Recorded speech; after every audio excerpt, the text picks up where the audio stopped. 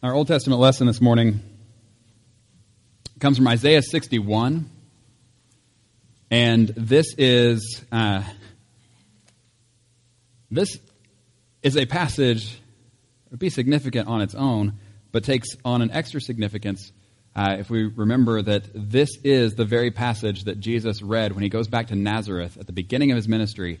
And he goes back to Nazareth, and they're all excited because, hey, kind of a local rabbi here, let's see what he has to say. And they hand him a scroll of Isaiah, and he opens it to this particular spot. And he starts reading this passage. And then he sits down, and everybody's looking at him like, what is he going to say about that? And he said, today, this is fulfilled in your hearing. And they are floored that anyone would say something like that. Anyway, so what is it that Jesus was applying to himself particularly? This is Isaiah chapter 61, and we're going to read all 11 verses here, and you can look in Luke 4 to see where Jesus read. Before we read, let us pray. Heavenly Father, we do thank you for this day that you have made, and God, we thank you for your word which you have given to us. We pray that you would help us to hear it as it is read and proclaimed this morning. Or we pray that you'd help us to understand it. And God, more than that, we pray that you'd help us to receive it. Lord, to live it. Lord, by your word and by your spirit to be changed more into the people that you have made us to be in relationship with you through Jesus Christ our Lord. We pray this in his name. Amen. Isaiah 61. The Spirit of the Sovereign Lord is on me, because the Lord has anointed me to proclaim good news to the poor. He has sent me to bind up the brokenhearted, to proclaim freedom for the captives, and to release from darkness for the prisoners, to proclaim the year of the Lord's favor and the day of vengeance of our God, to comfort all who mourn, to provide for those who grieve in Zion, to bestow on them a crown of beauty instead of ashes, the oil of joy instead of mourning, and a garment of praise instead of a spirit of despair. They will be called oaks of righteousness, a planting of the Lord, for the display of his splendor. They will rebuild the ancient ruins and restore the places long devastated. They will renew the ruined cities that have been devastated for generations. Strangers will shepherd your flocks. Foreigners will work your fields and vineyards, and you will be called priests of the Lord. You will be named ministers of our God. You will feed on the wealth of nations, and in their riches you will boast. Instead of your shame, you will receive a double portion, and instead of disgrace, you will rejoice in your inheritance. And so you will inherit a double portion in your land, and everlasting joy will be yours. For I, the Lord, love justice. I hate robbery and wrongdoing. In my faithfulness I will reward my people and make an everlasting covenant with them. Their descendants will be known among the nations, and their offspring among the peoples. All who see them will acknowledge that they are a people the Lord has blessed. I delight greatly in the Lord. My soul rejoices in my God, for he has clothed me with garments of salvation and arrayed me in a robe of his righteousness. As a bridegroom adorns his head like a priest, and as a bride adorns herself with her jewels. For as the soil makes the sprout come up and a garden causes seed to grow, so the sovereign Lord will make righteousness and praise spring up before all nations.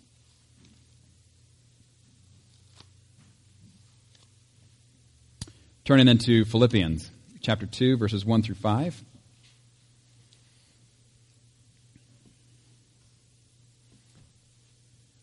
This one is really hard to stop at verse 5, so if you want to just keep reading after I stop, that's fine. This is Paul writing from prison to the church in Rome, or to the church in Philippi, sorry. And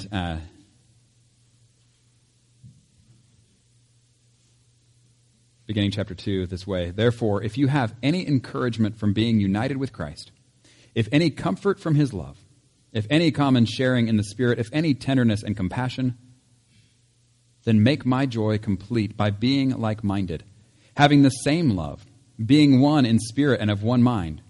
Do nothing out of selfish ambition or vain conceit. Rather, in humility, value others above yourselves, not looking to your own interests, but each of you to the interests of the others. In your relationships with one another, have the same mindset as Christ Jesus. This is the word of the Lord. Thanks be to God.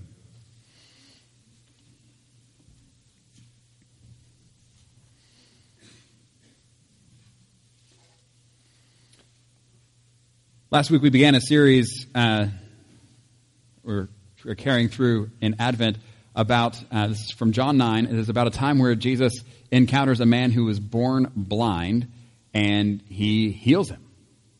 And the man goes from a life of darkness to a life of being able to see and to a life of light coming in and being able to experience the beauty around him that he had missed his whole life long. This is what we read about last week. If you want to kind of catch up there, that would be John 9, 1 through 12. But let me sum up for you this way. Jesus comes upon this man, and the disciples ask, who sinned, this man or his parents? And Jesus is like, no, you've misunderstood how this works. But the glory of God is about to be displayed in this man's life. And then Jesus spits on the dirt and makes mud, and he smears the mud on the guy's eyes, and then he tells him to go wash. The man goes and he washes, and then he can see. And yes, we acknowledged last week that's gross. So that's out there. Spitting in the mud and the wiping. But then the man goes and he's healed and he can see.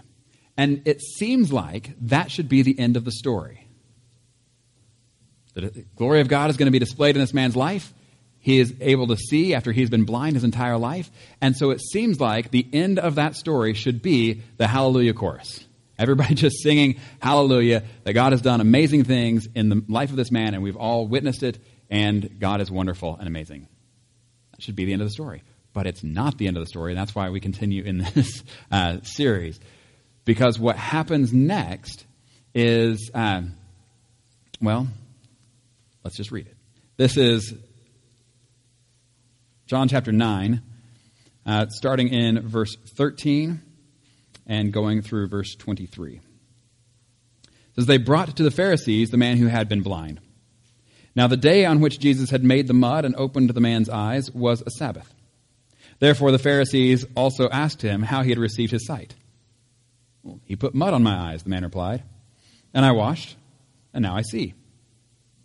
Some of the Pharisees said, this man is not from God, for he does not keep the Sabbath. But others asked, how can a sinner perform such signs?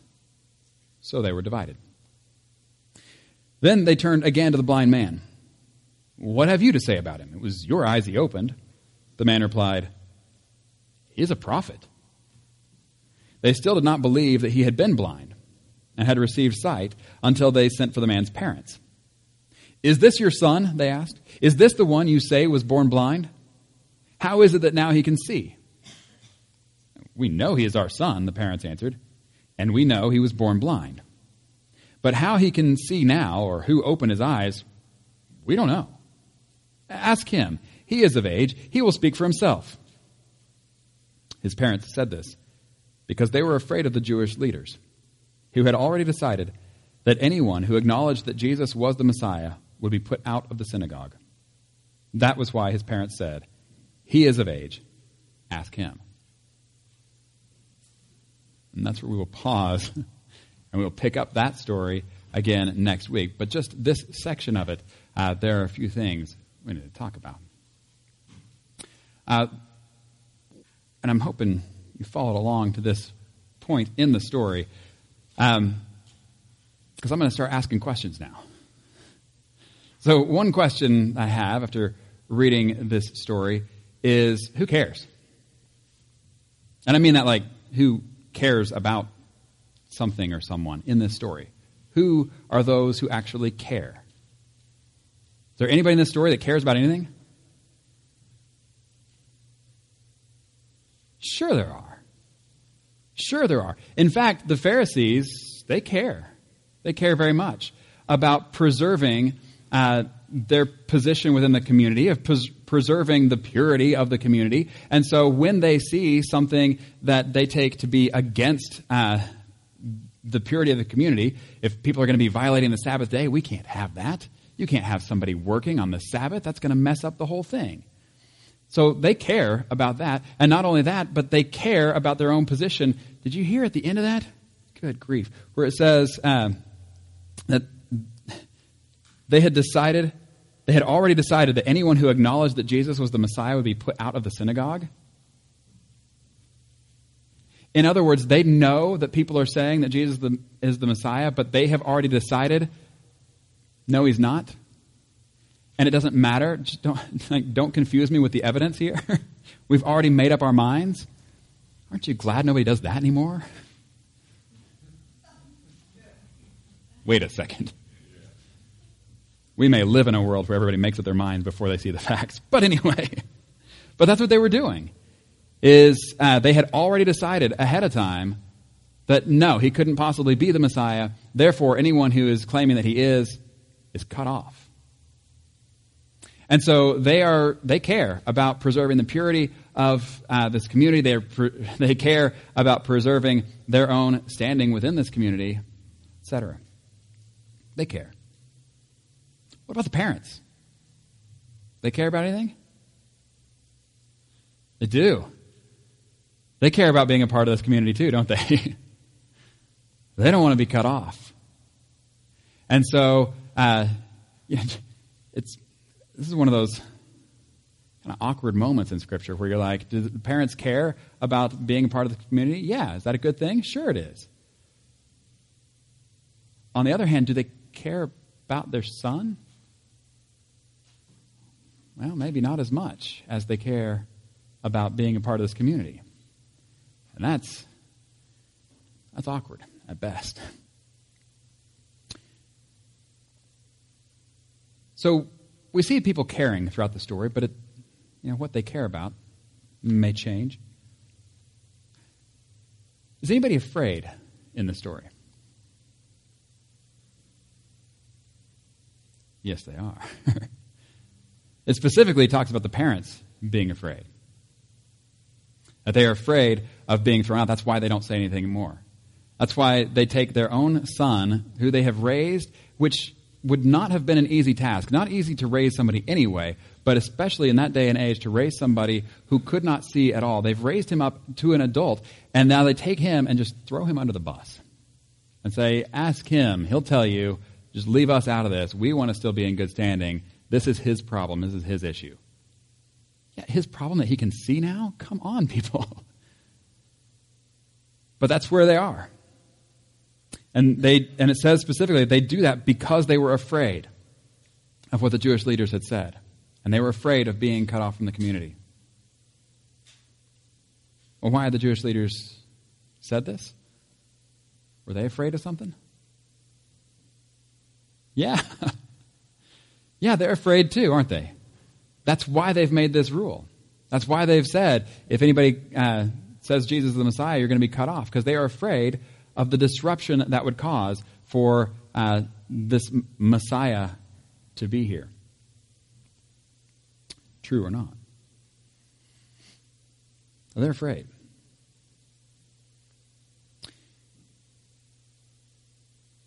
Is anybody in this story able to see?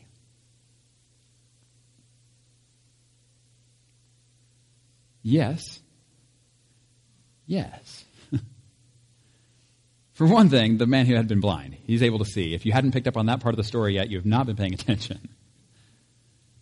That's kind of what the whole story is about. But there's more that it's about, and that we see in the Pharisees and in the parents. They're able to see too, aren't they? But only kind of. In fact, I would put it this way, that the things that they care about affect the things that they see, and the things that they see affect whether or not they're afraid. Let's follow that again. The things that they care about, so think about each of those categories and what they were caring about, that what they care about actually affects what they see. And then what they see actually has an effect on whether or not they are afraid.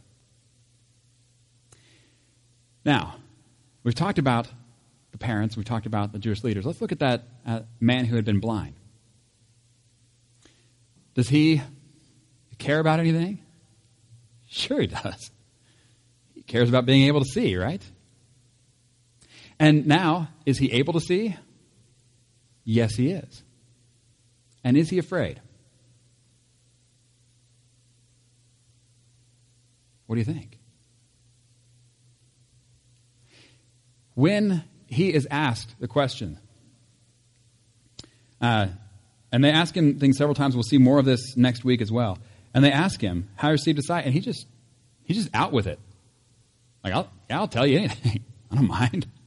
This is what happened. He put mud on my eyes. I washed. Now I see. I don't get what the big deal is. The parents understand that you don't want to say that, man. That's going to get you in trouble. I don't care. That's what happened. And I think that the difference here, again, has to do with what it is they care about. This man cared about seeing. Now he's able to see. He sees Jesus. And that has now taken away any fear. Think about this.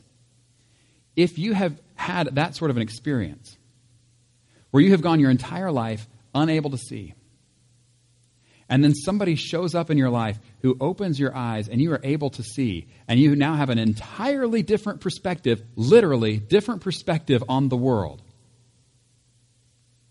And somebody's like, yeah, but don't tell anybody because then you might not get to go to the synagogue. Yeah, I think this guy who just opened my eyes, I think he can handle that too. Well, people might get mad at you. Yeah, I think he can handle that too. You know, all these things that you might be afraid of is like, I don't even know why I would be afraid of those things anymore. Do you not understand what just happened to me? Do you not understand who this is, who this has to be? And that's the other part of this, is this man doesn't have a full understanding of who Jesus is. When they ask him, who is it that did this? What have you to say about him? It was your eyes he opened. And the man replied, he's a prophet. And that's kind of, the conclusion he's come to at this point. Based on the information he has, he's not, going as far as Messiah at this point. Although we'll get further in the story next week. But for this point, he's kind of piecing it all together and says, based on what I've seen, this is someone that God has sent to share his message. And that's what a prophet is. That's what a prophet does. Someone that God has sent to share his message. And he's like, that's what this guy is doing. And he's doing it with signs. He's doing this with the power of God. So that's the conclusion I'm coming to. That's what this man is seeing. And it affects whether or not he is afraid. I mentioned a couple weeks ago one of the lines in the book of Hebrews. This is when Jesus was talking to some people who they were getting all offended and saying, we have Abraham as our father. We've never been slaves of anybody. He said, anyone who sins is a slave to sin. But, took a look at this. This is in Hebrews chapter 2. The author writes, since the children have flesh and blood, he too, that's Jesus, shared in their humanity, so that by his death he might break the power of him who holds the power of death, that is the devil, and free those who all their lives were held in slavery by their fear of death. Think about this. This man had his eyes open, and now he's, set free from fear of these religious leaders. And what the author here is saying is that's what should happen with all of us when we consider the death and resurrection of Jesus. That sets us free, actually, from a fear of anything. And even as far as the fear of death. And so to free those who all their lives were held in slavery by their fear of death. And so again, if you consider who Jesus is, and that was the question that they kept missing back there in John, is they kept asking the how question. Well, how did he do it? Well, he put the mud, and he made mud. And they're like, oh my goodness, the guy was making mud on the Sabbath? You can't make mud on the Sabbath. But they were forgetting to ask a different question, which is, who is it that is doing this healing? Not how did it happen, did he make the mud or not, but who has the power to restore sight to someone born blind? Who can do such a thing? I think if they had understood the answer to that question, they may have had a different response. Without asking the wrong question, they get the wrong answer.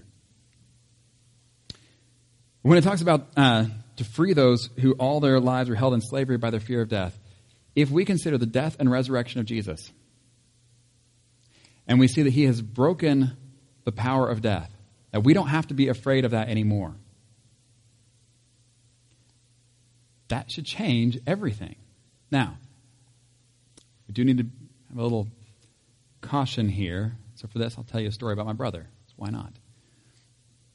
When he was very little, I think about 4 or 5 years old, somewhere in there, he was being babysat by our neighbor, and she had to go run some errands. And so she takes her 2 kids and my brother, and they go and they park in the driveway, and she gets out and I think leaves the car running, but she, goes to the front door, is just dropping something off. She's headed right back. Before she gets back, her oldest son, about my brother's age, starts messing with the things in the car, including the parking brake, which he removes. And the car, which is on an incline driveway, just starts rolling backwards. And the kids just start screaming. And the car goes down the driveway. The mom turns around and sees this, but at this point there's nothing she can do. It goes off the driveway and across the highway. And then on the other side of the highway is a lake, which has just recently frozen solid for the winter. And it goes down off the highway onto the frozen lake. And people pull off the highway, they see it happening and realize that's not probably how somebody means to drive. And so they pull over and they get down there and they get the kids out, and the lake hadn't frozen all the way through. And so right after they get them all out, it breaks and the car sinks. And that's a whole other side of the story. But afterwards, we're talking to my brother about his experience in this and, what were things like in the car when this is happening. And he said, oh, man, everybody was just screaming like crazy. They were so scared. And we're like, well, were you screaming too? Were you scared? And he's like, no, I had my seatbelt on. Okay. That's good to know. Clearly, he had absorbed the message that we had been given by our parents at that point, that of course you put your seatbelt on, that will keep you safe in the car. However, he may have over-applied that. And so when I give this explanation of, man, we don't have to be afraid of anything if Jesus really is who he says he is, that we don't have to be afraid of death. We can, look, what I'm not saying, and where I don't want you to over-apply this, that does not mean go start using power tools without wearing safety glasses. Don't start going and grabbing electric lines. No, this is, if you do dumb stuff, there's consequences, all right? Just know that in advance. There's your warning. That said, so much of what we're afraid of is stuff that we don't have to be afraid of. And by that I mean, if God has called you to do something, if God is calling you to do something, you do not need to be afraid to actually do that. And that doesn't mean, don't take normal safety precautions. Of course you do. But when God is calling you to do something, so how many times have you felt like, I ought to say something to this person one way or another, and then fear gets the best of you, you don't say it. Or you feel like there's something that you ought to do for someone. But what would they think of me? And fear gets the best of you, and you don't do it. How many times have you seen a situation where there's someone who needs someone to stand up for them? Nobody else is doing it. But fear gets the best of you. You don't do it. Listen, what this is saying is that that's kind of what the parents did here. And when I asked the original question, does anyone care? Go back to what we looked at last week. The disciples saw a blind man, and they asked a question about theology. They then bring a man who's been healed from blindness to the Pharisees, and they start asking legal questions. And then we go to the parents themselves, and they start, just don't ask us. They don't even want to be asked at all. And the person who really cared in all of this was Jesus, who really cared about the person who was blind. And yes, there were issues of theology at play, and there were issues of legality at play. But what mattered to Jesus was this man. What matters is that this man experienced the glory of God in his own life, and that through his life, others would experience that as well. Here's the point. God is going to call you to do things, to not do things, to say things or to not say things. And when that happens, the natural response is fear. And the natural response to fear is fight or flight. Not going to do it, or you fight against it, whatever. But there is another way. And that comes back to the questions I asked at the beginning. But now not about these people, but about us. What is it that we care about? Because what we care about will affect what it is that we see. And what it is that we see will affect whether or not we're afraid. As we celebrate communion here in a little bit, this is one of the reasons we do this over and over again. That we gather together. This is something that is important to us. This is something that we care about. And it affects the way that we see. That as we go out into the world, we bring this message with us. That we bring this vision of all of reality with us. And as we consider not only the sacrifice of Jesus, but also the resurrection of Jesus.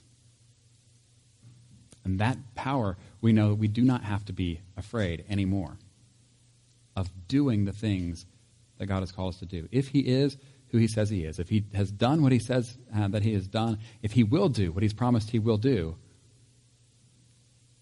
well then let's go. Let's join in. Let's be a part of that. And all the fear that gets in the way, let's be done with it. When we hear the fearful voices, I hope we remember this story. I hope we remember this story and we say, I don't want to be the parents. I don't want to be the Pharisees. I want to be the man who can see because of Jesus. And having seen Jesus, doesn't have to be afraid anymore. In the name of the Father, the Son, and the Holy Spirit. Amen.